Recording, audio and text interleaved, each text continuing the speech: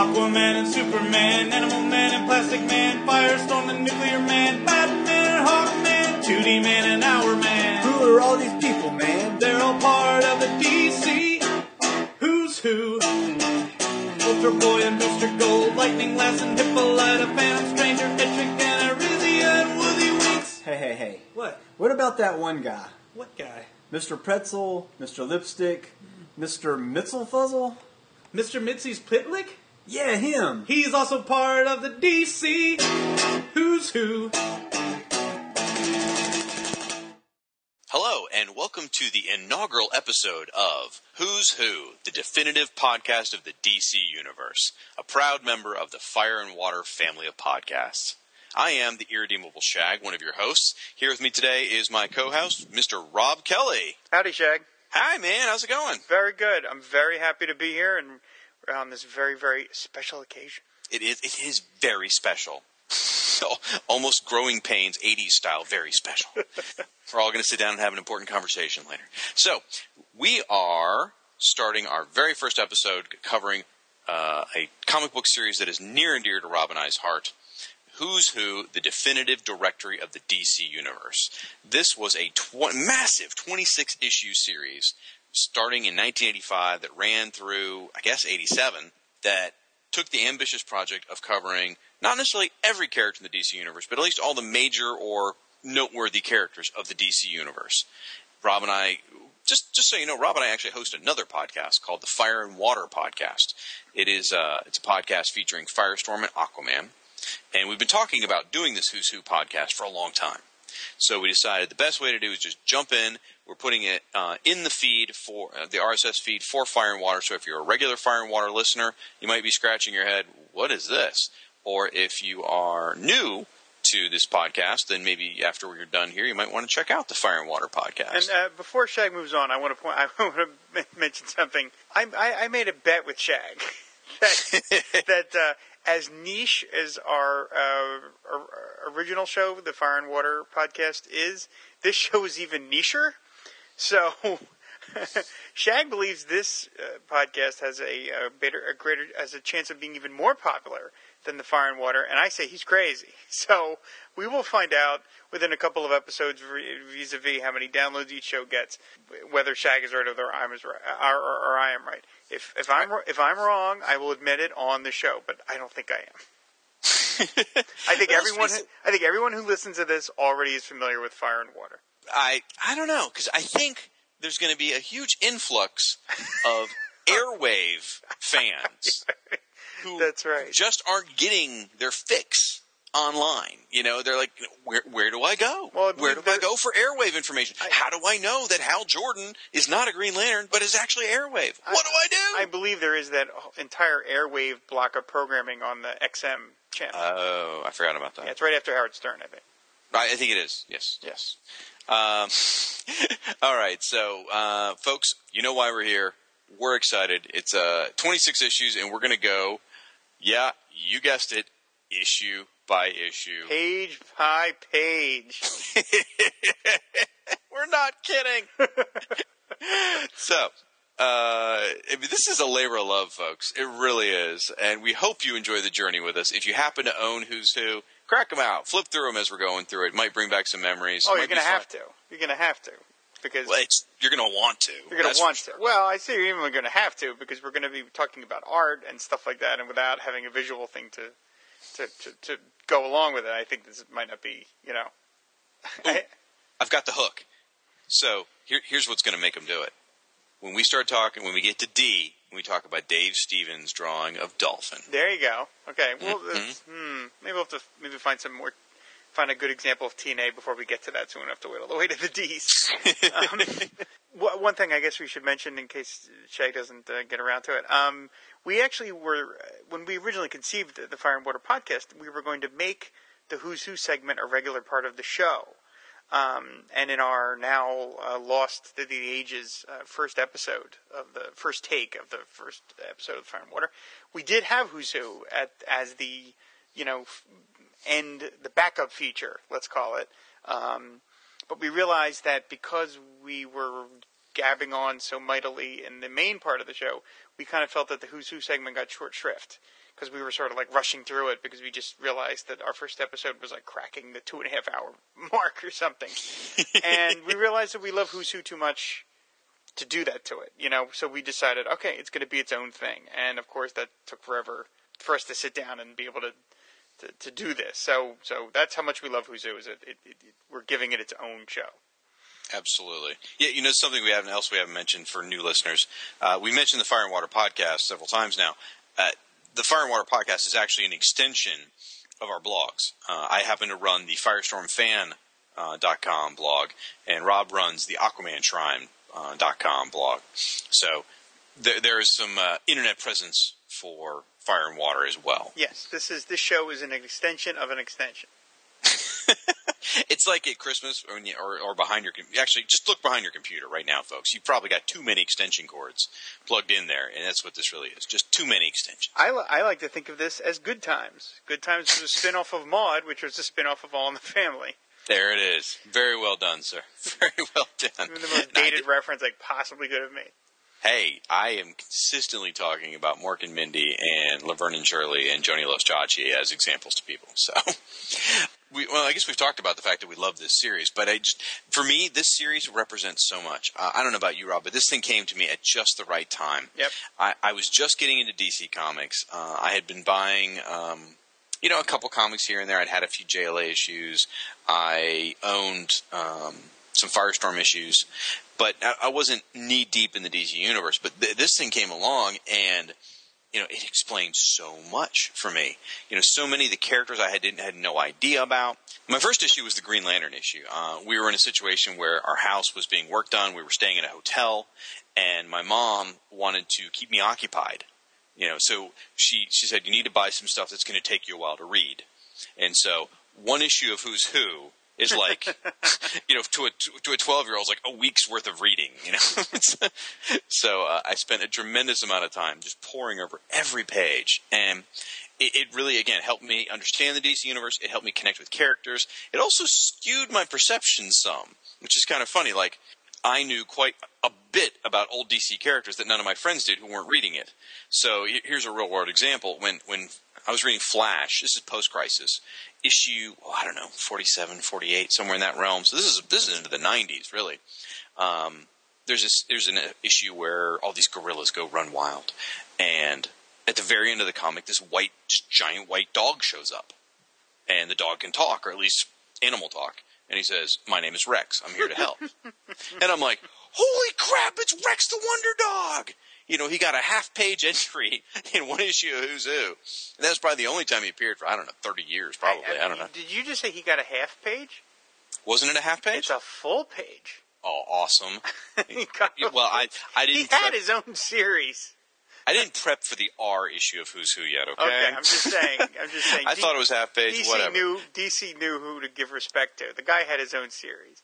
You're such a nerd. Anyway, so I was so excited. It's like, oh my gosh, it's Rex the Wonder Dog, and I'm in the comic shop talking to people, and they're all looking at me like, what in the hell are you talking about? I'm like, it's Rex. Everybody knows Rex, right?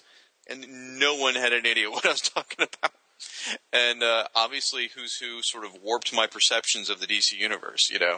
I didn't understand why no one knew who Anthro was. So there's a whole bunch of billion, the fact that I knew Hal Jordan was Airwave 2. That kind of thing. It's kind of stuff that people just didn't know. But it was a good sort of warping. How did you come across Who's Who, Rob? I came at it a little bit from a different angle. I mean, I was certainly a DC kid pretty much from the beginning. So by the time I got to Who's Who, I was already pretty steeped in the universe. But the series first came out. The first issue debuted in it's cover dated March 1985, which means it went on sale in December of 1984. I had just basically started shopping at comic stores, comic specialty stores, pretty much like a year before that, to people, younger than Shag and I, which is virtually everybody. You bought comics at like newsstands and 7-Elevens and places like that. Comic shops were still a bit of a rarity. It's what the kids call the spinner racks. Exactly. And That'd be a great subtitle for a book.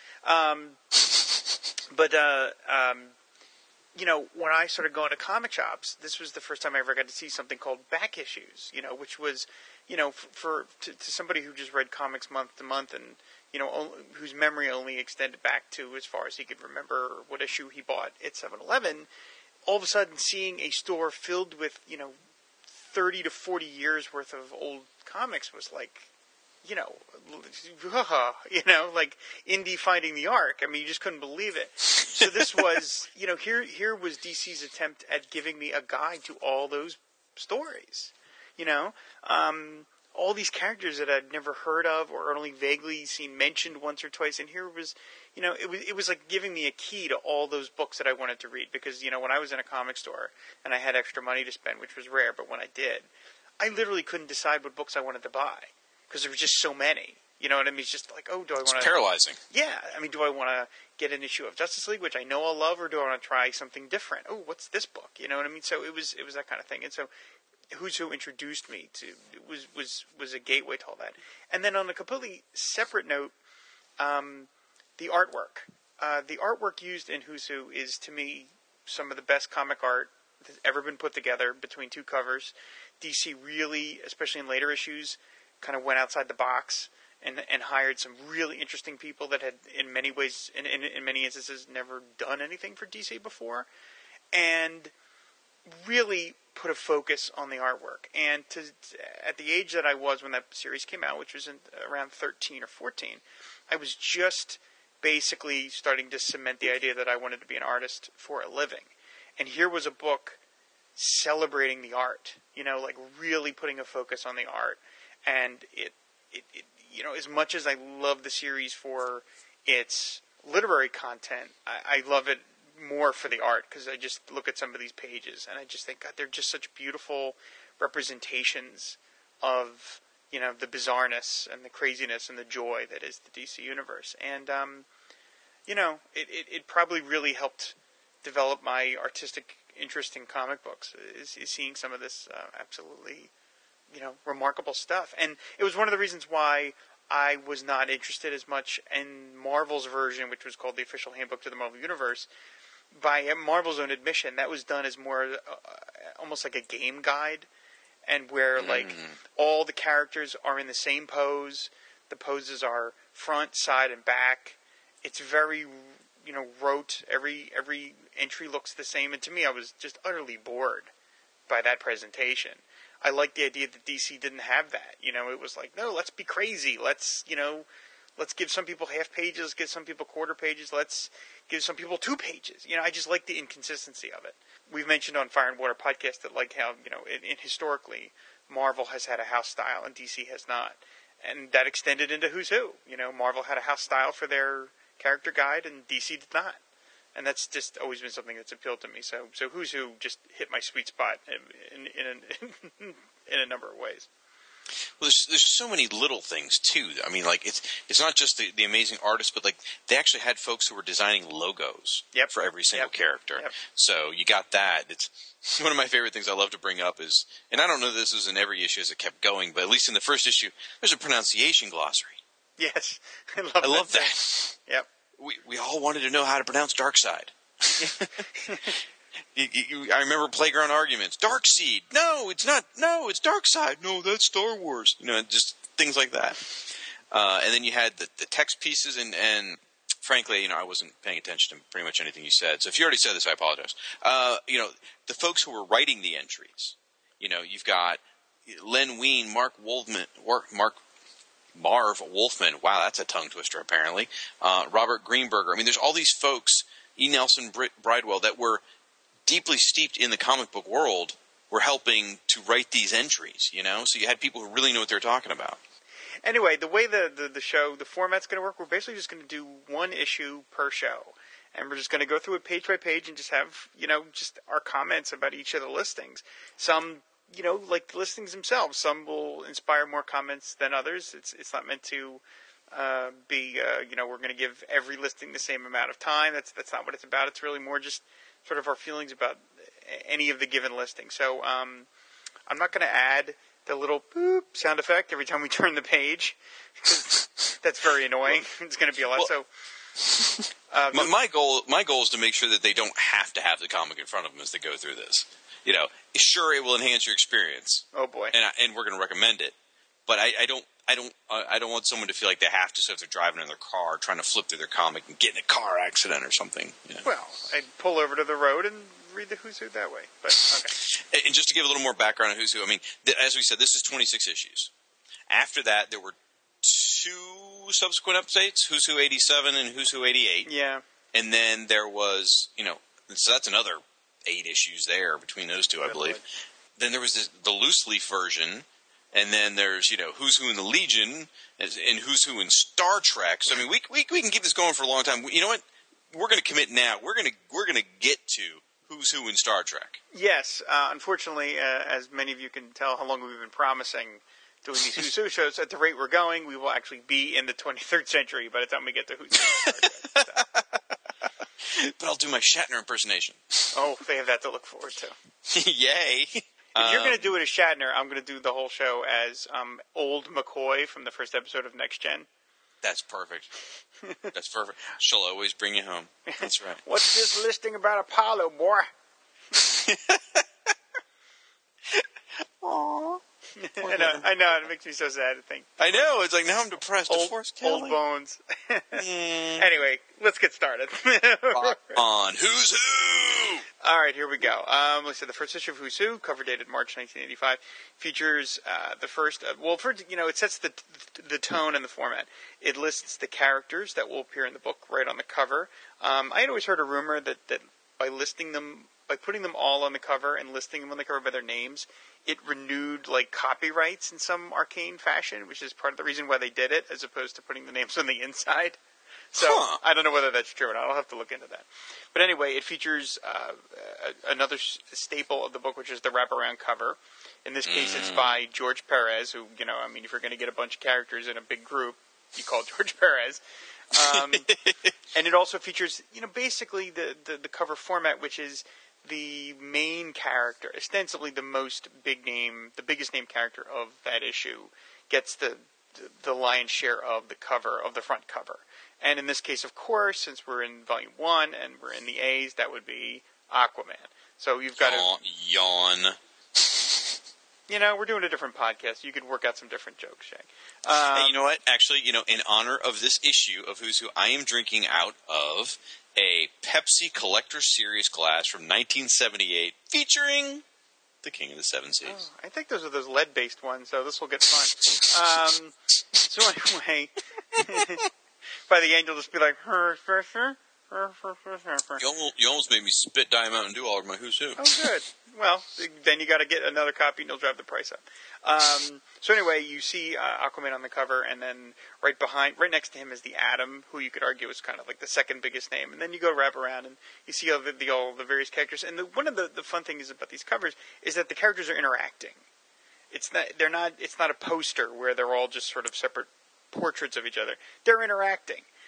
I mean, it's loose because you have some, dealings with the perspectives and stuff. But you've got, Arak, Son of Thunder, and Anthro, watching Arion shoot a laser beam, and you've got Abracadabra fighting Alley Cat Abra, and so it's and then you've got impishly in the corner behind the DC logo was Ambush Bug. So it's great to just see them like it's a big party and they're all invited. So to me, that was part of the fun of this book, was like it just seemed like DC was throwing a housewarming party, inviting all their characters over. And here they are. And although of course some important characters were not invited, but we'll get into that later on. And there is actually interesting. The alphabetical format actually limited them to some respects, where if they forgot an A character or introduced a new A character, or perfect example, Booster Gold. They introduced Booster Gold when they were on, the T's or something. We can't go back and insert him. So that became an issue for them to deal with later. Right. I just want to comment on the covers, though. I mean, you're absolutely right. The covers are gorgeous. They got great artists every time. This one, like you said, George Perez. They got, a lot of Paris Cullins covers. They got John Byrne covers. I mean, I wish you could get a poster book or something of these covers. That would be cool. And so on the inside, there's an editorial by Marv Wolfman. and Shut up. and Len Wein, which gives them gives a kind of a background on DC and talks about sort of the modus operandi of the series in terms of there's a particular point about talking about that they're not going to give specific power limits to their characters because they feel that that's more fun to make it loose, which to me felt like a shot across the bow at Marvel Comics because Marvel was doing exactly that. You know, absolutely. I mean, Marvel Universe was first, right. So they absolutely had to sort of defend themselves. Yeah, I mean, Marvel was first technically, but I mean, the old story about that was that DC had this in the works for many years, and then Marvel got wind of it and kind of rushed out their version first. Which to this DC kid, I was always sick of Marvel stealing DC's thunder. To me, was like an inferior product, but that's a whole other, There's a history of that. Happened with the role playing game too. Yeah, so. Right, exactly. Now, didn't DC hire a guy? Michael Bailey from Views from the Long Box and Two True Freaks and JSA. He knows. He's in a million podcasts. A good friend of mine. I think he knows the answer to this. But didn't DC hire a guy to go through all of their comic books and make notes of who appeared in what issues, and eventually some of that became the framework for this? I think that was Peter Sanderson, but I could be wrong. I should look into that. But yeah, they did. They did. I mean, man, to some people, that sounds like the greatest job in the history of the universe. It absolutely is. To some people, they probably want to kill themselves, but I think to someone to guys like us, it's like, where can I get that job? Oh my gosh, I would die. I'd read police comics. I don't care. Oh sure. Oh my god. And I'd play favorites because I'd be like, I think we need to give more space to the old gangster series, Gangbusters. DC would be like, stop bringing up Gangbusters. We're not going to do it. So anyway, I said we'll just start on the first page here. The first listing, the first book is Abel, which is a character from the House of Secrets. He was the host of that anthology mystery title, which was sort of the sister title to the House of Mystery, which starred, of course, Cain. You've got Cain and Abel. Here the listing is drawn by Joe Orlando, which, again, right off the bat, I think DC's establishing sort of what they're going to do with this series. Joe Orlando was a classic artist, drew comics since I think, maybe even the 40s, but definitely the 50s. He was part of the EC stable, and he was their horror guy. He edited a lot of DC's horror books. It was perfect that he drew the first listing when it's one of their horror characters, and it features Abel in front of a grave for the House of Secrets, and then in the background is a bunch of spooky images. You see the House of Secrets, you see some ghosts, you see some bats, and for anyone who hasn't seen the series, the style is the logo of the character and the main character drawing is in is in black ink lines and then full color. And then the background images are a monochromatic color hold, which is basically just white and one color, which really gave, to me, each listing a, kind of like gallery posterish feel.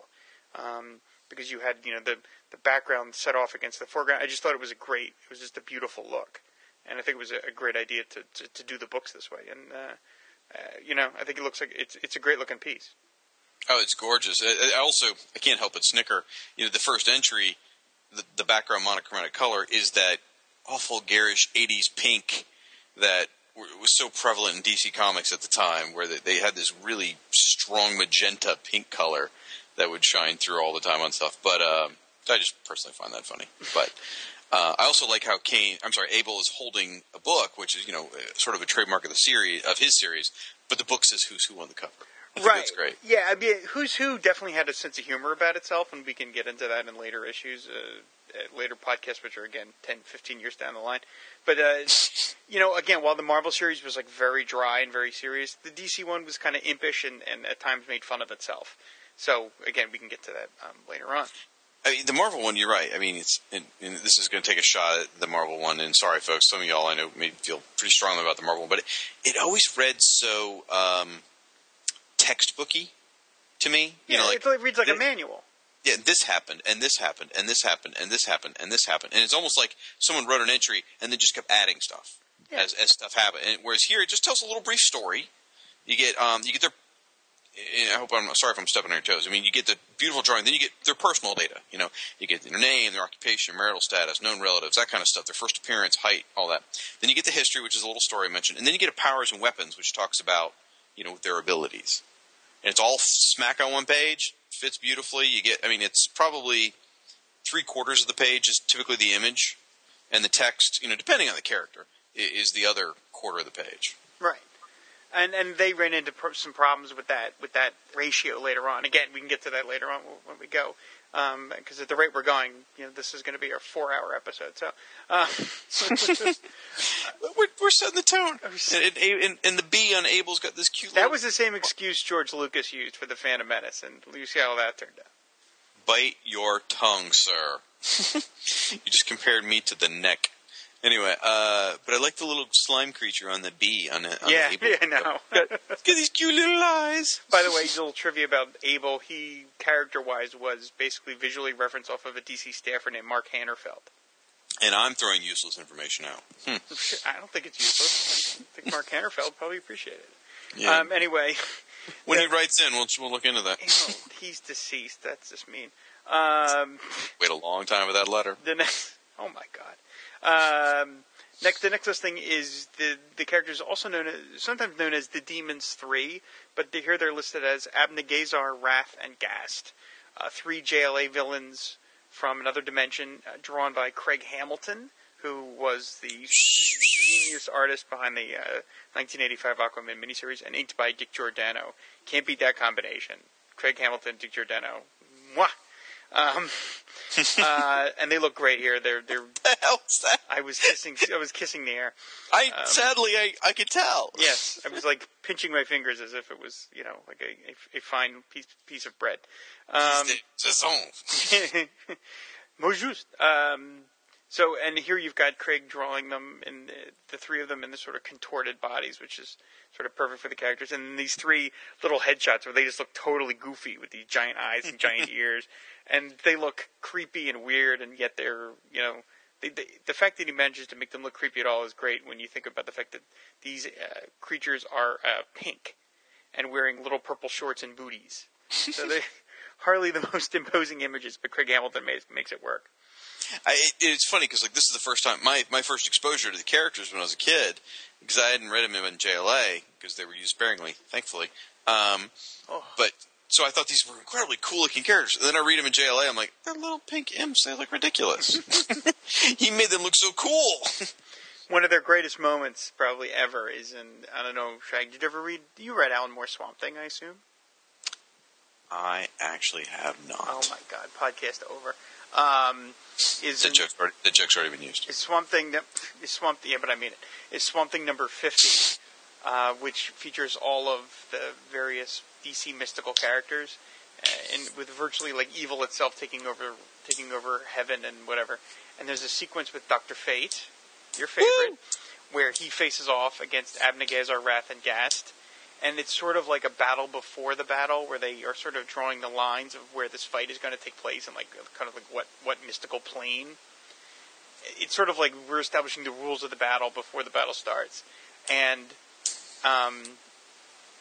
Abnegazar, Wrath, and Ghast threaten Dr. Fate by saying something like, "No quarter asked," saying to them, you know, like, this is going to be a battle to the death, so don't think we're going to go easy on you.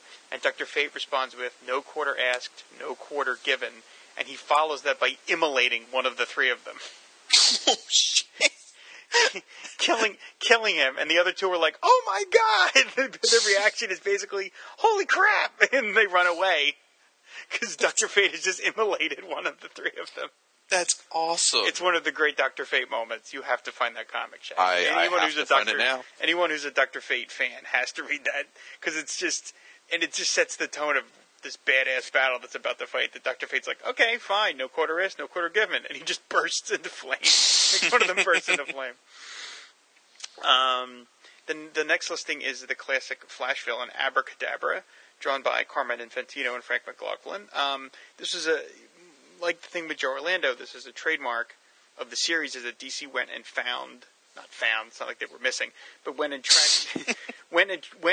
hired whenever they could, the artist that was probably most familiar with the character. And of course, Corman Infantino drew the Flash for decades and established the look of Abracadabra. So they go back and get him to do the listing, which only makes sense.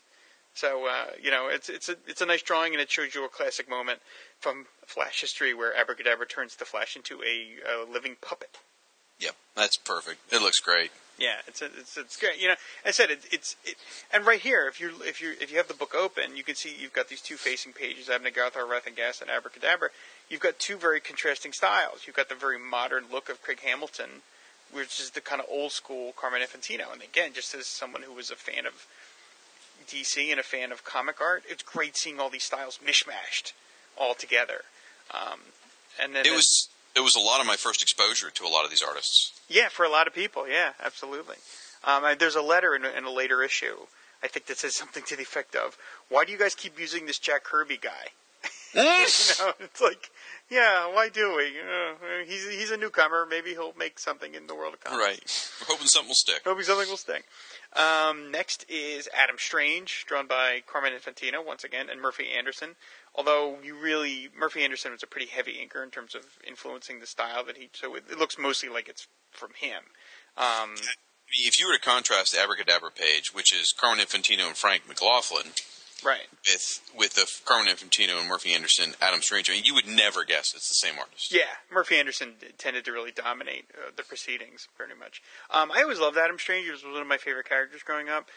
This was the first listing I can say, like, I feel like missed the boat a little bit, because you've got Adam Strange standing there kind of giving everybody the high sign, and to me the fun of Adam Strange is like the jetpack, flying through the sky. He should be flying in this listing, like he is on the cover. So I mean, to him, it's a perfectly nice picture, but him just standing there, just to me, it's just not quite, it doesn't give you the oomph of Adam Strange, but I mean, I get what's happening. He's Zeta beaming in, right? But he should definitely. Yeah. I mean, not everyone is a home run, and you can't, again, that's part of the fun. You can see what you're going to get. For me, Adam Strange didn't actually click till about 2005, when he had that miniseries around Infinite Crisis where they gave him the new suit, which is probably people think was horrible, but I loved the new suit. But anyway, so like when this entry, my eyes just sort of glazed over this entry for like years. Like I barely even looked at it because it was a boring static image, and I didn't care about the character. Dude, I got to tell you, once again, you have got to read the Alan Moore Swamp Thing, because he does a run with Adam Strange and Swamp Thing, which is some of the greatest Adam Strange stories ever done. That's pretty cool. You've got to read those books. I just never gotten around to it. I don't have anything against it. I mean, I came in during Nancy Collins' run on Swamp Thing. No quarter asked, no quarter given. So next up is, I believe let's go to the glossary. Let's go to pronunciation key, ladies and gentlemen. Aegeus, thank you very much, Bob Greenberger. A Wonder Woman villain, drawn by penciled and inked by Don Heck. I don't have much response to this character one way or the other. I've never been a huge fan of Don Heck's work as a superhero artist. I like his stuff on other genres, but and I didn't read Wonder Woman at the time, and Wonder Woman, frankly, nobody read Wonder Woman at the time. So this character I just kind of gloss over it, and even to this day, I'm just kind of like, yeah, okay, it's a kind of a Roman god-looking guy on a big horse. Like, okay, fine. Next. Yeah, next. Nothing against Aegeus. Next is our first two listing page, where they're cramming a lot of information into a tiny space. It's Airwave 1 and Airwave 2. That's right, ladies and gentlemen. Those of you, I told you, the legion of Airwave fans. Right now, the ratings went up on the show just at this moment. This is your moment. This is it. And that's it. Won't be after this. Airwave 1 and Airwave 2, art by Alex Saviuk and Dick Giordano. Alex Saviuk drew the rotating backups in Action Comics. There was a point where Aquaman, Atom, and Airwave were all rotating backups in the back of Action, and he drew them all. So, again, they went and got him, which was great. And you see the classic Golden Age Airwave next to his, what is that, his son? I think, yes, it is. Yeah, his son, the Harold Hal Jordan, who was Airwave 2. As a kid, this was confusing as heck to me, was Hal Jordan, Airwave, Hal Jordan, Green Lantern, and then they retconned it to say I think they were cousins. I believe. Yeah, no. Let's not get into the retconning. Right. Well, I mean, it's when this is pre-crisis retconning, yes, even before it is. Yep. So, I was fascinated by this entry because even at that age, I had already developed a love for the contrast between Golden Age and Silver Age or modern age characters.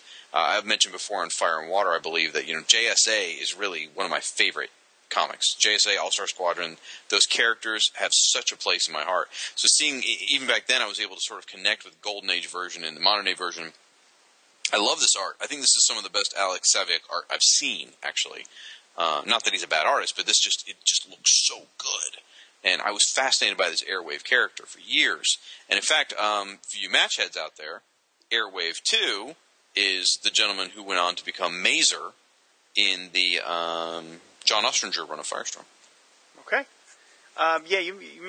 Shag makes a good point about the histories. One of the nice things about Who's Who was that it gave you the sense of the legacies. These legacy characters. By putting both of them on the same page, you're like, oh, here was the first one and here's the second one. It's just a cool little detail. You're getting more of the history just by the visuals of seeing the two different versions of the characters over the years. They would later, give more space to some of the other legacy characters, but the Airwaves get sort of smooshed together here. Next up is a character from Captain Carrot and His Amazing Zoo Crew, a book that at the time I would not have been caught dead reading because it was funny animals and I was too mature for that. Nowadays I admit to enjoying the book because it was fun. Alley Cat Abra, who is a magician, anthropomorphic cat who has magical powers and kind of disturbing amount of, well, you'll see it when if you look at the listing. I'm just saying for a cat, she's fairly pneumatic. The art is by Scott Shaw, who was the artist on Captain Carrot's Amazing Zoo Crew, and he does a great job here. It's a great classic funny animal style. Now, she was supposed to be kind of an analog for Zatanna, is that right? I guess. I don't think they were. Yeah, basically, I would say so. But you were about to say they weren't direct analogs, but come on, yes, they were. Yeah, I stopped myself in the middle of my sentence, realized that's ridiculous. When you've got Aqueduct, how can you say that's not? Which we'll get to in a second when you think about that. Like some of the characters in Captain Carrot did not get their own listings, but the members of the actual Zoo Crew did. So. Next up is the first double-page spread, and it is a hell of a double-page spread. All-Star Squadron, abbreviated as ASS, by... Unnecessary, which is drawn by Jerry Ordway, one of the greatest comic book artists, I say, who ever lived. I don't think Shag's going to give me any argument about that. Well, you make it in the past tense. He's not dead. Well, that's true. One of the greatest comic book artists who ever existed and is still currently working. Let's put it that way. I tell you, I turned the page from Alley Cat Abra, and I caught my breath. Yeah, it is just beautiful. A group shot of everybody running towards the camera, and then on the side you've got the headshots giving all the members. And the great thing about Jerry Ordway is like all the faces are displaying their own emotions. It's not a stock face. Some people are smiling, some people look serious. He's giving you a sense of the character just by the headshot. Dr. Face looks serious. Plastic Man is smiling. The Guardian is smiling. Amazing Man looks a little like, okay, I don't know if I want to hang out with all these white people. You got... well, that was, the 1940s, I'd be suspicious too. So it just gave you a lot of information very quickly. And he has to, because when you look at it, look how little text there is. Oh, yeah. It's basically one paragraph. Tiny little paragraph, yeah. Mentioning, of course, Franklin Delano Roosevelt. I formed the All-Star Squadron. See? Now, fans of the Firewater podcast will know that my FDR impressions are the most popular part of that show. Wow. Lying to the new audience already. What the hell? Well, apparently we have a bunch of new fans, so they'll never know.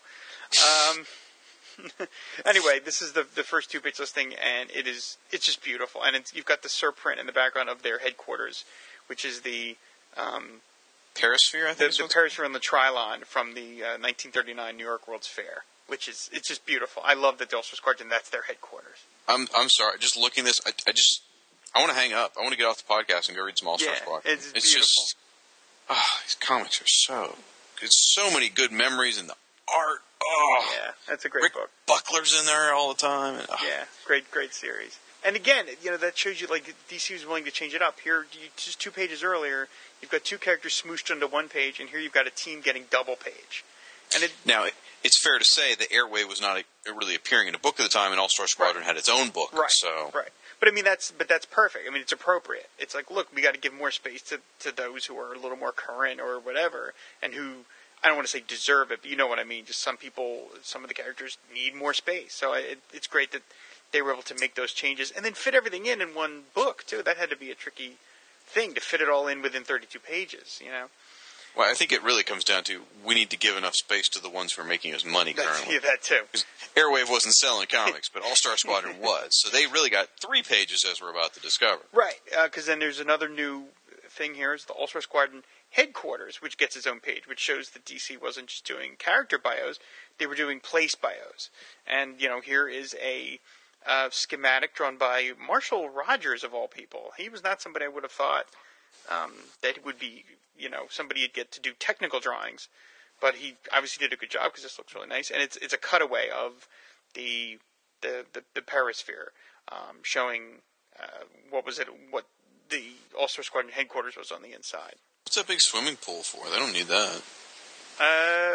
Artificial lake and pylons supporting Perisphere. I guess they just wanted an artificial lake, just in case Aquaman ever showed up. Well, that's the point I'm making is you don't, if you're a superhero team, the only reason you ever have a lake around is unless you got some sort of lame water-powered hero. Anyway, on the next page is another All-Star Squadron character, Amazing Man, once again drawn by Jerry Ordway. The only minor quibble I have on this drawing at all is the only thing that ever heard me say anything about it. What? Is the fact that his cape No. goes behind the surprint, which So? to me looks weird. It just looks strange to me. That's all. Okay, I will admit, at first I thought, where's the rest of his cape? Yeah. And it took me a minute to realize, it's behind the, what do you call it? The what? I call it the surprint. The surprint. Yeah. Yeah, I'll just call it the background image. Okay. Because I don't like the big $5 words. I don't like big words. I don't like the big words. I like the small words. I don't like Robin's fancy book learning. That's right. Yeah, it's going behind the background image, which actually sort of shows a little more interaction. I think it's cool. But I do love this cover. I mean, it shows his family. It shows him in and out of costume. It's got him demonstrating his powers. I mean, there's a lot of little images in this way because Jerry Ordway is a master. Yes, he is. It's a nice image. Amazing Man, I don't know, never really made it out of All-Star Squadron. You know what I mean? He never really got big after that, which is too bad because I thought he was a good character. Well, I mean, they tried to bring him in with Extreme Justice. Oh, Lord. Well, I know. Let's not even. I know. And then they... What? Really? Extreme Justice? Come on. I can't... Firestorm's in it. I can't deny its existence. And then, Jeff Johns brought back a different version of Amazing Man for the more recent Justice Society comics. Oh, I didn't know that. Yeah. Okay. But even that, I would not call that going mainstream, though. No. But, again, it was great to have, basically 3 straight pages of Jerry Ordway, I mean, that's always cool. Never going to complain about that. Next up is Amazo, classic JLA villain, drawn by Mike Zeck and John Beatty, who were a great team. Zeck and Beatty were a great team. And Zeck, of course, specialized in kind of beefy, muscular guys. He drew a Punisher miniseries, which to me is still the best Punisher that was ever done. Oh, it's gorgeous. Amazo is a great, just kind of muscly character. And, a listing like this, which shows DC's facility at finding, an unusual choice to do one of their characters. Because Mike Zeck at the time was not doing much DC work, if any DC work. He was riding the wave of Secret Wars at this moment. He was in Secret Wars, and he had done Captain America. So for a Marvel guy, back in, nowadays, the creators go back and forth, willy-nilly. It was a little rarer back then. And so to see a classical Marvel artist do a DC pinup, it was like, oh, wow, look at that, And it's a great listing. It shows you a flashback to Amazo's first appearance. It shows you him using his powers. And it shows you the guy that created him, Professor Ivo. So it's just, and he looks tough, and he looks mean, he's kind of got this, although he's got an incredibly goofy costume. But Zek makes it look. I mean, that's one of the things Zek is an expert at, is taking a goofy looking costume and making it, you just accept it. Yeah. And the expression on Mezo's face is awesome. Yeah, he does. He looks kind of nasty. Next up is Ambush Bug can't beat that, by Keith Giffen and Bob Oxner. And right here, we're showing that DC is willing to goof on itself, because in the surprint or background, we've got a poster of Ambush Bug where he is analyzing himself, and it says no symbol, no cape, no shorts, no ball playing, no alcoholic beverages. And then there's a paste over where it says the new DC, which, even though it's a drawing, feels like it's being sarcastic. Oh, absolutely. So, and it doesn't. This is before Ambush Bug really went off the rails in terms of as a character. He was more of like a Mr. Mxyzptlk character here, more of like an imp, rather than what he became later, which is like a commenter on the DC universe itself. So the listing here doesn't quite get into how crazy Ambush Bug would become, but it hints at it, at him being more like a trickster and stuff like that. And well, he was a few months away from his first miniseries. Right. So it was well in development here. But it goes beyond. I mean, it actually does get goofier. It actually says there's insufficient data available. So it really just I think it's definitely a proto, Ambush Bug humor here. Yeah. And that infuriated some fans, like that notion of like, well, this is supposed to be a listing of the powers, and this is incomplete. But it's like, I like that. We don't know much about Ambush Bug because he's a big goof. It's like I like they're honoring the character by making the listing reflect the character. I'm a pretty big Ambush Bug Me fan. too. I don't have it committed to memory as much as I wish I did, because there's some great gags in there. But I've always loved it, and I just noticed just now for the very first time in the surprint, whatever that is, there's the bucket of paint, and behind it is a nod to Fleming. You see it? Yes. You can only see Lemming. It's like, aww, I love Robert Lauren. For those who don't know, Robert Lauren Fleming, who was Keith Giffen's co-writer and co-creator of Ambush Bug. Yep. Yeah, he passed away, right? Robert Lauren Fleming? Didn't he? No. Oops. What the heck are you talking about? Wait a minute. Hold on, we'll find out. I don't believe so. Well, did he help with the more recent Ambush Bug thing? Yeah. I guess that memorial service I had for him was wasted, huh? Yeah, he worked on the 2008 Ambush Bug miniseries. What the hell? I'm so sad he died. How did I mix that up? I don't know. Well. Weird to do that. Anyway, the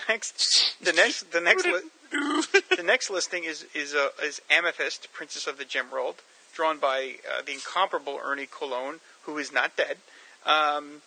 He was the original artist on the Amethyst series, and of course, the perfect guy to do it here. So it's a. I never read Amethyst because it was starring a girl, and at 13 I was like, I'm not reading a book about no girl. But but it's certainly beautifully drawn. I mean, Ernie Colon is a great artist, and it's a really nice listing. It's absolutely beautiful, and I actually had the pleasure of doing an interview with Dan Mishkin and Gary Cohn, the writers on this book. Right, they're the co-creators of Amethyst. I should have mentioned. Yep. And I had a chance to talk with them, and we talked about some of Ernie's work and, just different aspects of it. And I have so much respect for this creation. There was so much that went into the creation of this character. It wasn't just a simple, let's throw it together sort of storyline. And there was a plan behind it. There was a marketing strategy. They had big plans for this thing. And as far as I know, she's even going to be appearing in that DC, I forget what it's called, but they've got that big DC Nation. Is that what the animation thing is called? Yeah, I believe so. Yeah, looks like she's going to be appearing in that. So I mean, I couldn't applaud this enough. It was a great effort. So yeah, I think they definitely were planning on making. I think Hanna-Barbera was going to do an animated series in the '80s, and obviously it never came to fruition. But they definitely, I think, had designs on Amethyst being, like a big multimedia character. Mm-hmm. It didn't quite pan out, but they certainly were trying to get like a different audience for comics with exactly with the character. The next listing, woo! Here it is, folks. Another big one. Other than Aquaman's my favorite listing in the book, which is the Wonder Woman villain Angleman, who gets a third of a page. Vertically, no Vertically, drawn by Jose Delbo and Romeo Tango. This is the visual equivalent of a nerd being stuffed in his locker. And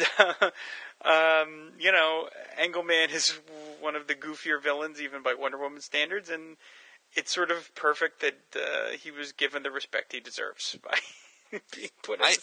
I think they should have given him like a corner box, like at an angle would have been cleverer. And I also think it's a perfect example of the respect DC had for the character, that when he appeared in the Crisis, he's killed off panel. And his only appearance is as a smoking corpse that the other characters find. I just think that's hysterical. And from a merchandising point of view, I have to go back to Justice League Unlimited packaged a Firestorm, Killer Frost, and Angleman. That's figure together. I think somebody lost a bet at Mattel.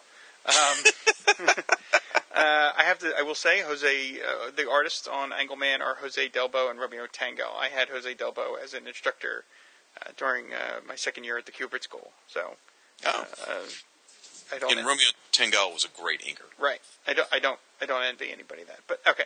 Having him as an instructor. Yeah, but let's move on. The other 2/3 of the page are Animal Man, drawn by Gil Kane, who was, I think, the original artist on the series back when he first appeared. Animal Man first appeared in Strange Adventures number 180. It's funny to think, sometimes DC was, I think in DC's mind, using Animal Man here was kind of just basically dusting off an old character. Little did they know that Animal Man would become like kind of one of their big characters in the 90s. I mean, he had his own series for like 7 years or something? Oh yeah. And now absolutely. He's one of the big stars of the New 52. Well, he had appeared shortly before this. Part of the Forgotten Heroes. Exactly, DC Comics Presents. So there was some cash sort of investment in the character, in that they had used him sort of recently, and they thought they might be able to again. So, this was my first introduction to Animal Man, and this is not what ultimately made me fall in love with the character, but Animal Man is another one of those that is just one of my absolute favorites. I just absolutely love this character. So I'm thrilled he got this entry. And you see Animal Man using some of his powers and stuff like that. And, Gil Kane, you can't beat Gil Kane. I love Gil Kane, and I still do. So, okay. I'm just saying... you're not really saying much of it. You're just going to making weird, squeaky noises. I like Gil Kane at times. Okay. Right. Not always. You don't want me to talk about this, do you? No, I don't. Does it hurt you inside? We have to talk off air about my Gil Kane podcast. Next up is And just to correct you, Gil Kane did not draw the first Animal Man Adventures. That was Carmine Infantino. Oh, I'm sorry. I got that wrong. All right. That felt good. Yes, okay. Set him up just to knock him down. Next up is Anthro, a character to whom probably most people were scratching their heads saying, who? Anthro was a caveman character. He had his own series, very briefly, in the 60s, which a lot of DC characters can say that. They had their own characters, they had their own series briefly in the 60s. But he did have his own book. Here, the listing is drawn by Howie Post, who drew the original Anthro series, and who had pretty much been out of comics, because he had more like a humor style, and you can see in the background images, the figures are not the classic, I forget what it is, 7 heads high, which is standard superhero proportions. Here the characters are 4 heads high, which is more of an animated kind of Bigfoot style.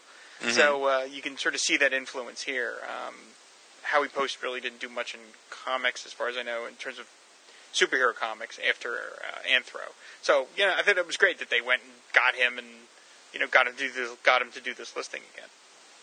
I mean, I'm kind of amazed he got this much space, considering he really didn't appear too much. Right. Well, my suspicion is that this one is one of those that got put in there because of Crisis. They knew Crisis on the horizon. Right. And they knew they wanted to... Crisis needed to feature Anthro, and it needed to feature, Commandy or Tommy Tomorrow. Right. They wanted the alpha and the omega of the DC universe. Right. And so I think that's probably what led to getting this entry. Right. For those of you following along, we are now halfway through the first issue, so this episode only has another 4 hours to go. And we know this because of the Staples. We know because of the Staples. Next up is another place, which is Apocalypse, drawn by Greg Theakston, who was one of Jack Kirby's longtime inkers, so it only seemed appropriate. And it has a little shot of Darkseid, and it shows some of the nastier places that belongs to Apocalypse in terms, like a place called the Darkseid's Tower of Rage, which sounds like the worst ride you'd never want to go on. That's a playset waiting to happen. Yeah, I know, that's absolutely a playset waiting to happen. My favorite is still the Armageddon. Yeah. I just love that. Jack Kirby loved his funny names for things. Next, and now we're getting to the good stuff here. We got a double listing, Aqualad and Aquagirl, drawn by George Perez, which is perfect for the two of them to be put together because, they belong together. It's kind of interesting that if you really want to get technical, you've got Aqualad's listing first and then Aquagirl's, which is not alphabetical, but, okay. But it's a dual drawing. Unlike the Airwave ones where the two drawings were the two drawings are put together, but they're kind of separate. Here, Aqualad and Aquagirl are interacting. They're looking at one another and they're sharing a background. So it's a perfect listing. This is also a good example of the dreaded flexographic process, which was a new way of printing comics that DC tried out in the 80s. And it featured incredibly sort of garish colors, and unfortunately it led to a lot of printing mistakes. And you can see it here on the Aqualad and Aquagirl listings, because on the skin tones it looks like Garth and Tula are suffering from the heartbreak of psoriasis. So that's that magenta again. It's that magenta. It's the only thing that ruins this image is these ghastly magenta spots all over their skin tone. And DC would later on dropped the flexographic process on Who's Who, saying that they felt the series was too important to experiment with. But in this first couple of issues, we had to grin and bear it. This image, especially the background image, has always been striking to me. For the background image, they used a dark, rich green, which, for whatever reason, I think it just set off Perez's beautiful background so much more. I mean, you get what I can only assume is Topo, the octopus, back there in the corner. Yeah, I would figure. I mean, it'd be nice if there was a walrus somewhere. Now that I think about it, but you see, I don't know whether that's Tritonus or Poseidon. I don't know if you can tell which one or which city is that? One of them? I do not know. Okay, you should know by the skyline, shouldn't you? Isn't that your job? Like what you do? Let's move on. Oh man. Okay. Anyway. It is an absolutely beautiful piece, and this is the piece that actually made me wake up one day and go, "Tula's kind of hot." Okay, yeah, that's going to come out. Okay, the next. I can't win with you with these Aqua people. I swear. Well, just it was a compliment. Say something appropriate, and I'll leave it in. The next listing, here it is, baby. This is what you paid your $1 for. Aquaman, drawn by Chuck Patton, the great Chuck Patton, the great underrated Chuck Patton, friend of the Aquaman Shrine, Chuck Patton. Not going to get any arguments from me. No, and also the guy who the Aquaman Shrine helped reunite with his fiancée, but that's a whole other story. And inked by Dick Giordano, great combination. It's a beautiful shot of Aquaman looking majestic and regal. He's swimming. He looks like he's flying, but he's also swimming because you've got some bubbles in the background. And then in the background, surprint image, you see him knocking the crap out of some rock, using his telepathic powers, and also riding his seahorse, looking very majestic. It's just great. It's a great page. If I had like unlimited funds to buy like the 5 greatest pieces of Aquaman original art, this would be on my list. I would want to track this down and buy this original piece because I just love it. I think it makes Aquaman look fantastic and like upbeat and cheery and heroic and just classic. Just classic. Absolutely. I was reading Justice League at this point, the Justice League Detroit at this point. So this was, my Aquaman at that time. So absolutely love this Aquaman. Because Chuck Patton was kind of one of the main guys on JLD. I like how they're demonstrating Aquaman's strength. You and I have talked before. That's one of his powers you don't get to see too often. And that gorgeously ornate trident in the background. Yeah, yeah. Just right underneath the logo, just kind of sets off some of the majesty of it. I think it's a great piece. And this is a good example of where you get a character who has a lot of history, starts to push the artwork a little smaller. Yeah, absolutely. Great point. Because, I mean, you're here, you're probably looking at, I don't know, the drawing's not even 2/3 of a page. It's a little bit less than 2/3 of the page. Because you've got so much text. Yeah, yep, that's true. It was interesting where it says underwater, his swimming speed is in excess of 100 miles an hour. That's really fast. Yes, it is. That's really yes, it is. That's very, very fast. But I like how they didn't pigeonhole themselves. They said in excess rather than, like Marvel would do. Yeah, his swimming speed is 102 miles an hour. Well, someone's got 103. He loses. Yeah, exactly. Yeah, no, I thought it was great. It's a perfect thing, and I also love that. I guess this is the perfect time to mention it. In the first appearance listing, it lists More Fun Comics number 73, which is, of course, as any Aquaman fan knows, is his first appearance. Now, that is technically, if you want to, because they're really talking about the Earth 1 version here, the Silver Age version of Aquaman. So you could argue that this Aquaman did not first appear in More Fun Comics number 73. He first appeared later on in an issue of Adventure Comics. Some people argue as to which is really the first one or not. But they're kind of, DC is acknowledging their history by saying, look, this core concept of a character first appeared in this issue. As opposed to getting into the nitty-gritty of he maybe kind of first appeared here. They're just saying, no, Aquaman as a concept first appeared in More Fun Comics number 73 and just going with that. All right, nerd fight time. I suppose you have more knowledge of Aquaman than me, but I can usually hold myself in a discussion. But didn't the whole concept of an Earth 1 versus Earth 2 Aquaman not come up until later in the All-Star Squadron series?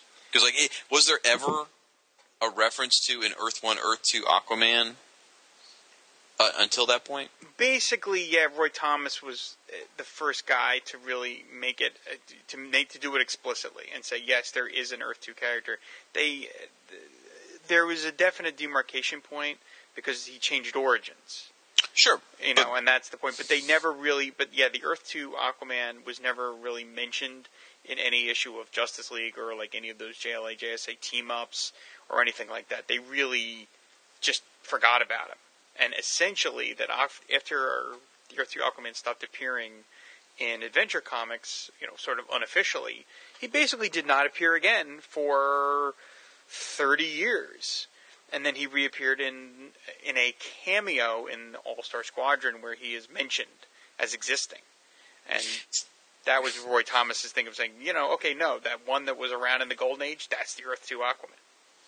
Yeah, I guess what I'm saying is at this point, though, I think DC's mindset was there wasn't an Earth 2 Aquaman. It was their stories started in the 40s, and they just said, it's all the same guy. It's just, this is, Well, compress the timeline, don't worry about the dates, and say it's the same guy.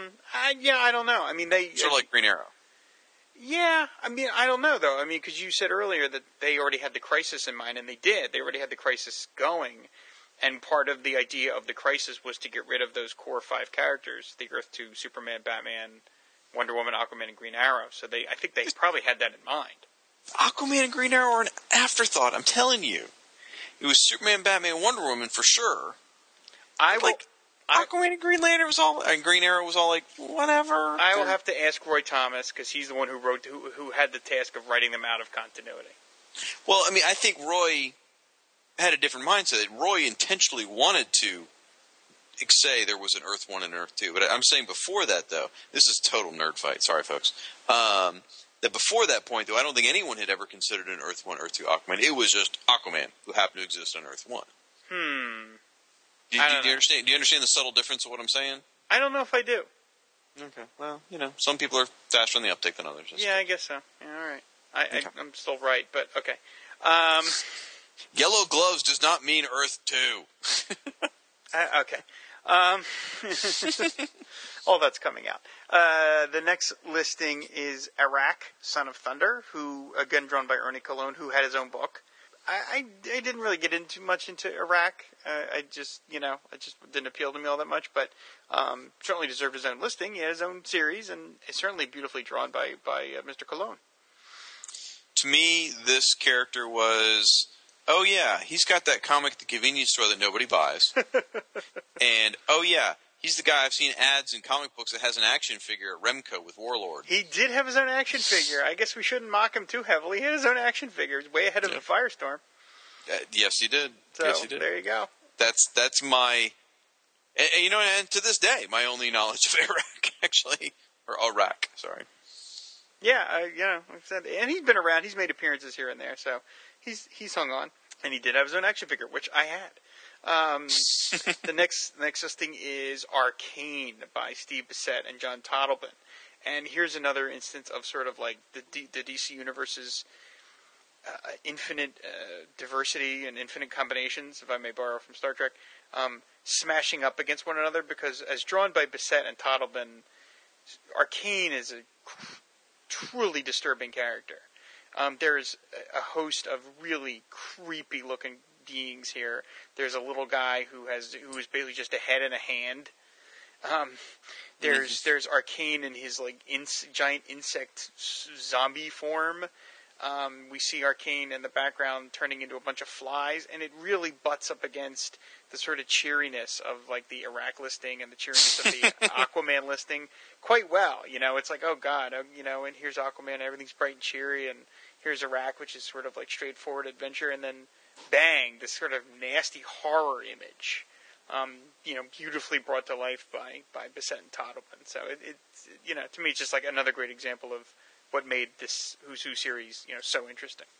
This entry creeped the hell out of me. Yeah. I mean, it really did, as a youngin'. And then if you read just, like, the last sentence of his entry, all that remains of Arcane now is his disembodied spirit, which seems currently imprisoned in the darkest reaches of hell itself. Yeah. It's like, holy crap! For a 12-year-old, it's like, oh my god! I hate to keep flogging Alan Moore's Swamp Thing, but Arcane has a scene in an issue of Swamp Thing, which is truly, which as a kid, I don't want to say gave me nightmares, that's a little too much, but it really was deeply unsettling what Alan Moore does with Arcane. I won't say what it is. When did they slap the mature readers label on that stuff? About 10 issues into his run. Oh, okay. Yeah, they got it took the Comics Code a while to catch up. They're like, what the hell are they doing over there? Who's this British guy? What the hell's he doing with that guy? Next up is Arion, Lord of Atlantis, which is a creation by our pal Paul Kupperberg, friend of the Shrine, drawn by Jan Duursema, who was a fellow Kubert School graduate and the first artist on the series. I'm sorry, I just say I never really read Arion at the time. I just wasn't into fantasy, and I've made my apologies to Paul since then. This one holds such a special place in my heart because early on in my comic collecting, I wanted to get in on the ground floor on new stuff, and because for me, it wasn't that I wanted to buy a number one; it's that I wanted to start at the beginning of a character. And that's how I got into Blue Devil, things like that. And this is one of the characters where it was the same for me. I found Warlord number 55 at the grocery store or convenience store or whatever, and it was the first appearance of this character, Orion. And I was like, what's this? First appearance. Ooh, I got to read this. And I got into the character. And I bought the comic. And I am not a magic sword and sorcery guy. I dig me some Dr. Fate, but that's in a modern context. I am not a sword and sorcery kind of guy by any means. I don't even like Dungeons & Dragons. And, as if that's some sort of qualifier, I suppose.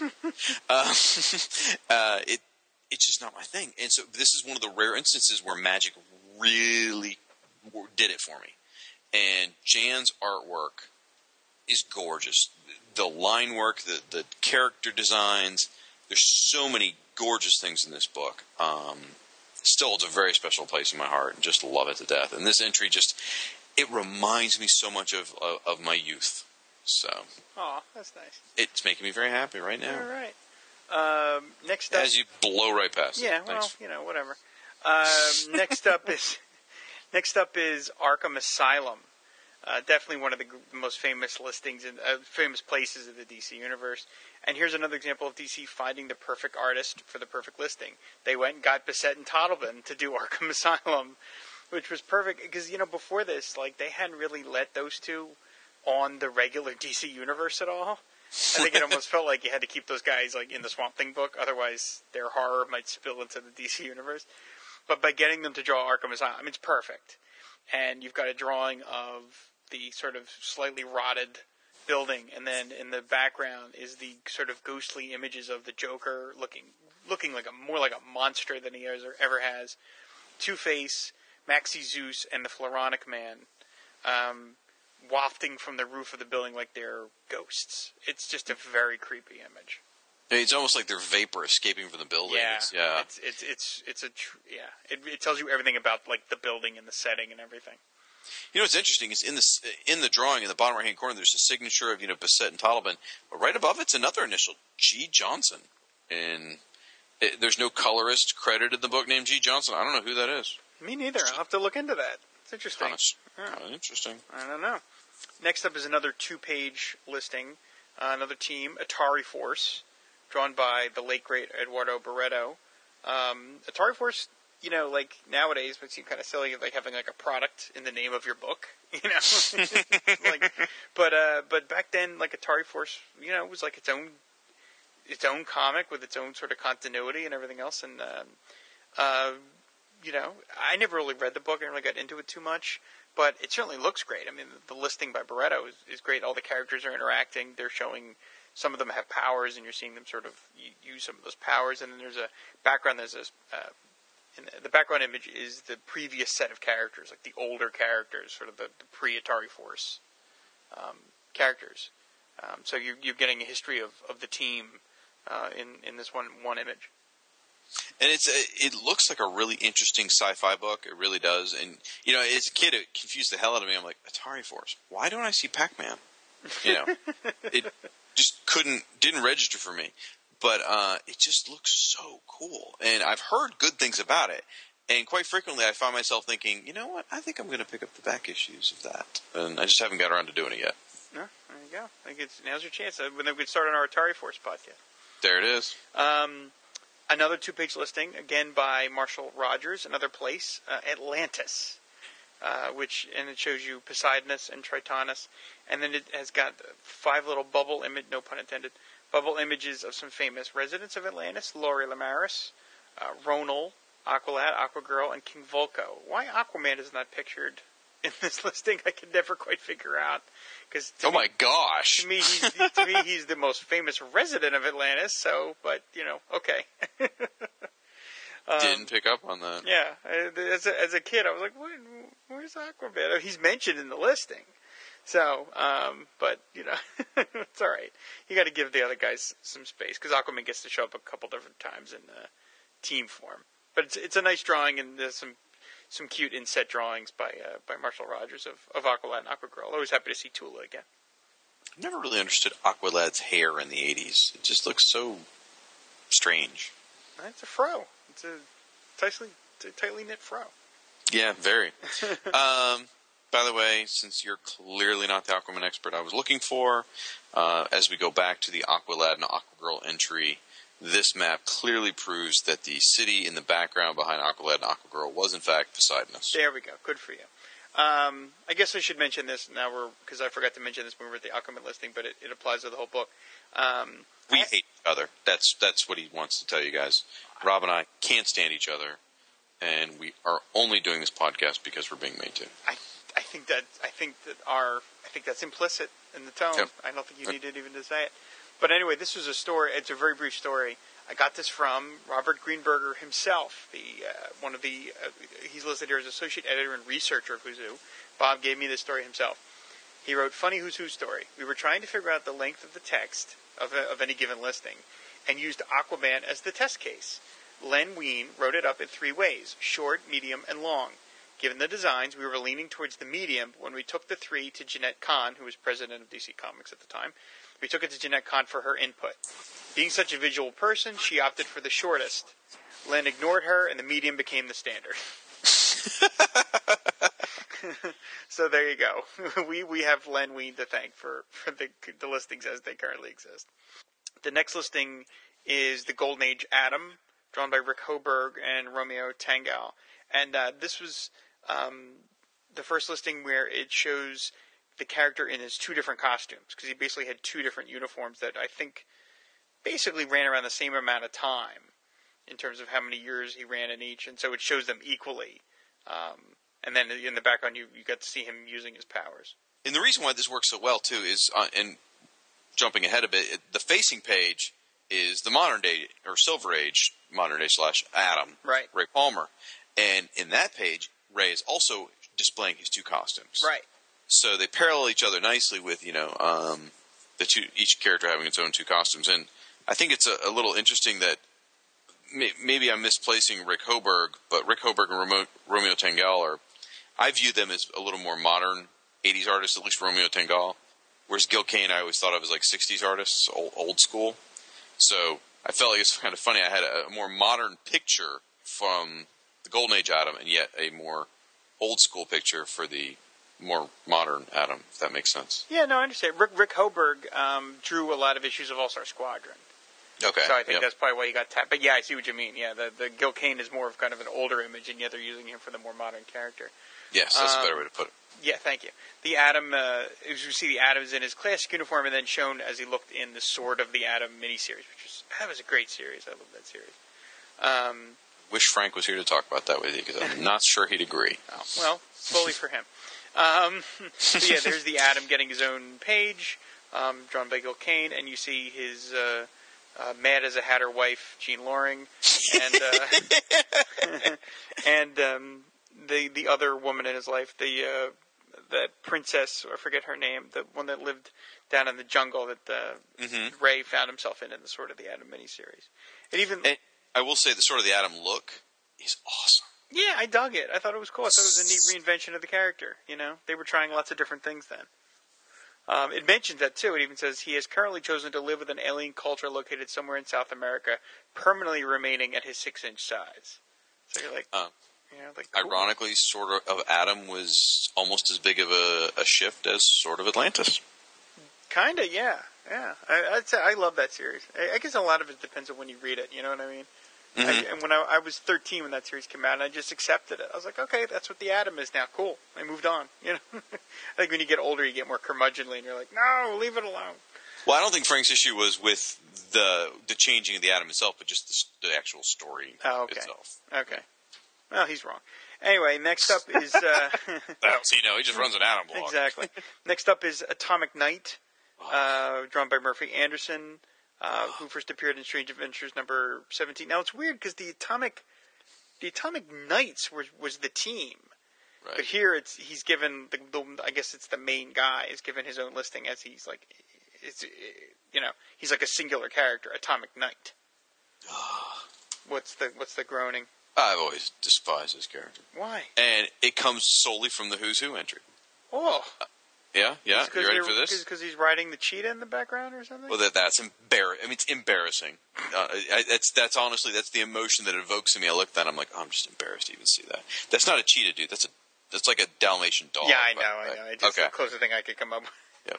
And both costumes just look redunculous. They really do. The logo's poor. And you ready? You ready for the hate mail? I'm not a big fan of Murphy Anderson. Okay. All right. Fair enough. Nor am I a big fan of Kurt Swan. I'll put both of them under the bus. Oh boy. Yeah, okay. I know. Ooh, I am asking for hate mail now. Address all hate mail to who'swho@comcast.net, an email address that does not currently exist. Nor will it. Next up is The Atomic Skull, drawn by the aforementioned hated Kurt Swan, and inked by Murphy Anderson. So this one's got Shag written all over it.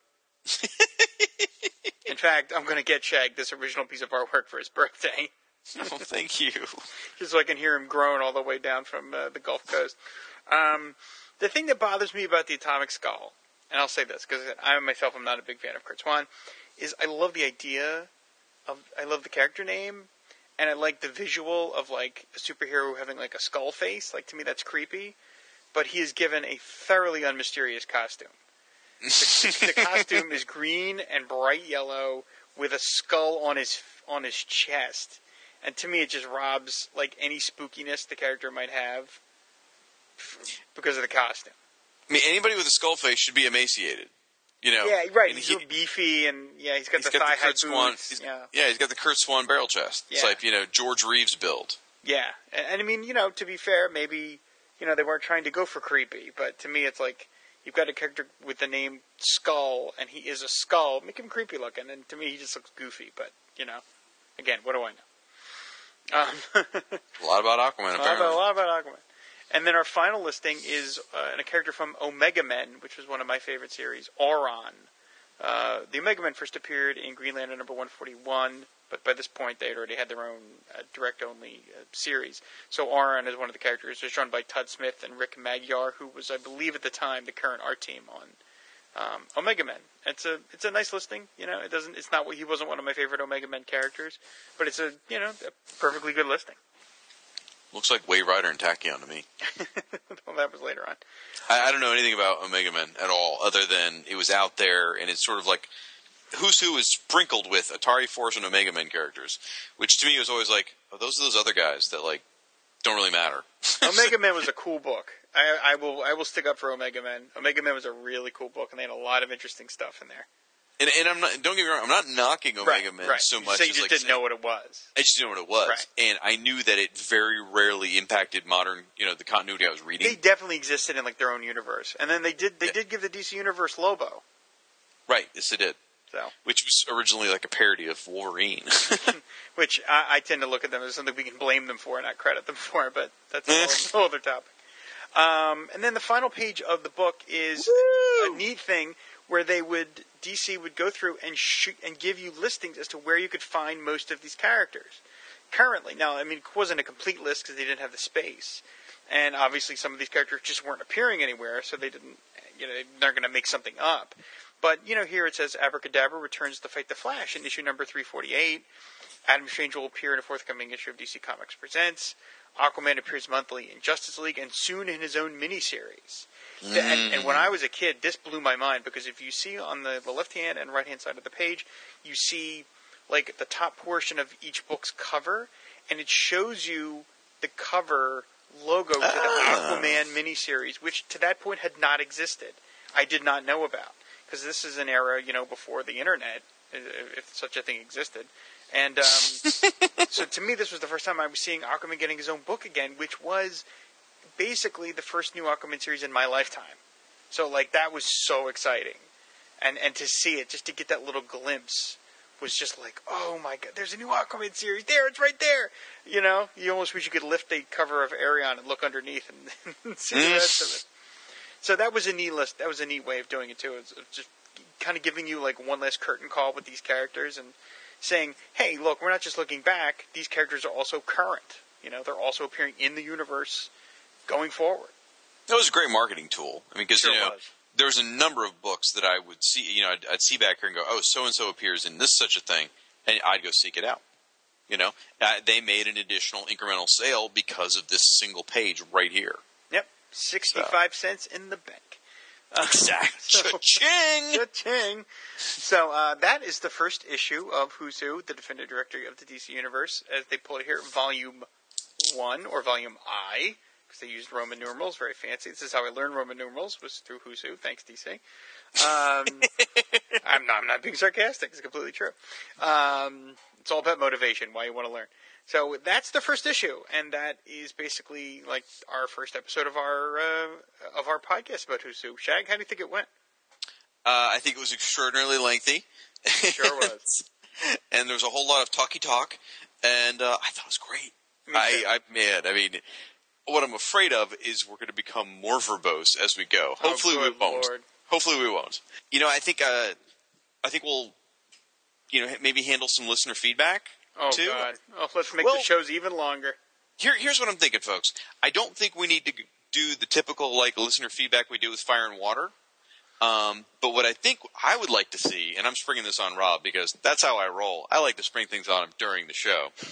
I would love for you guys to write in and sort of share your experience with Who's Who. Like how you came to fall in love with Who's Who and what you liked about the series. You don't necessarily have to say, well, I disagree about your anthro commentary. More like, you fell in love with Who's Who how. And maybe what we'll do is one episode we'll dedicate to listener feedback and we'll share y'all's stories. Or maybe we'll set aside one portion of a show and do that. Rather than, the typical feedback we do. So write in, tell us a little bit about your experience with Who's Who, what you love about the series, and, sooner or later we'll get around to sharing those. Just like Who's Who eventually had letters. That's right. That's right. That was a good idea, Shaq. Thanks for springing that on me. No problem. So All this will be edited out. that's right. They'll just be dead silent where this is supposed to go, and then there'll be a song or something. Oh. Speaking of themes, we've got to mention, well, they probably heard it at the beginning. They're going to hear it again at the end again. Special thanks to Daniel Cynical Adams and his band, the Bad Mamma Jammas, for giving us our awesome Who's Who theme. Yeah, Dan and the band stepped in, and I mean the theme that exits our Fire and Water show proper is definitely one of the most popular features. People love that song, and so when we decided to do this sort of split-off show, we turned to Dan again to do the theme for this show, and it took Shag and I a long time to finally get the Who's Who shows running. And then it took Dan and the band a little while to get the theme because they had some sort of problem with Dan was dating this woman named Yoko, and they took the band in this whole other direction. And the first theme they sent was very experimental and weird, and there was just a bunch of weird ambient noise, and we said that wasn't right. But she's out of the band now, and now they're kind of back to more of their traditional sound. So isn't he dating Christy Brinkley now? So he's got sort of the Billy Joel, we start the fire sort of thing going now? Kind of like that, yeah. Yeah. So okay. we are confident that, well, by the time you've gotten to this point in the show, you've already heard the theme. But we were confident that every time you hear it now for however many Who's Who episodes we end up doing, like 50 or whatever we plan on doing. Well, once we get done with Who's Who in Star Trek, we're pretty far along. By then, podcasts will not exist, and these shows will just be beamed directly into your brains or whatever technology will be running at that point. But, exactly. But we are sure people will still not be sick of the theme because we love it so much. They did a tremendous job. Well, let's stop talking about it and let's let them listen to it. Yeah, you're going to get to hear it again as it goes out, and we hope you guys enjoy it. And my little piece of advice is, you heard the song in the beginning, and you're going to hear it again, but stay all the way to the end. That's all I'll say. You're like the movie Stinger spoiler guy. It's a dude. It was a dude the whole time. Now, Are you still here? Go home. Yeah. Movie's over. Movie's over. Podcast is over. So anyway, that ends our first episode of Who's Who, the definitive podcast of the DC Universe. We hope you all enjoy it. And Shag and I promise to get back to book or volume 2 as soon as possible. In the meantime, if you guys like what you heard, or even if you didn't, I don't mean so much if you didn't hear it, didn't enjoy it. But if you did enjoy it, please send us an email at firewaterpodcast@comcast.net. And you can also leave us comments on our Twitter feed or Facebook or wherever. We're under Aquaman Shrine on Twitter and Facebook, and I'm under Firestorm Fan on Twitter and Facebook. And, of course, you can hit our blogs up, firestormfan.com and aquamanshrine.com. Till then, folks, I guess we shouldn't use our usual catchphrase, should we? No, we got to come up with something else. Tell you what, folks, why don't you help us out? Write in, tell us what our catchphrase for Who's Who should be. Until next time, say goodnight, Rob. Good night, Shag, and we'll be Who's Who seeing you. That doesn't make any sense. That doesn't even make any sense. Goodbye. Bye.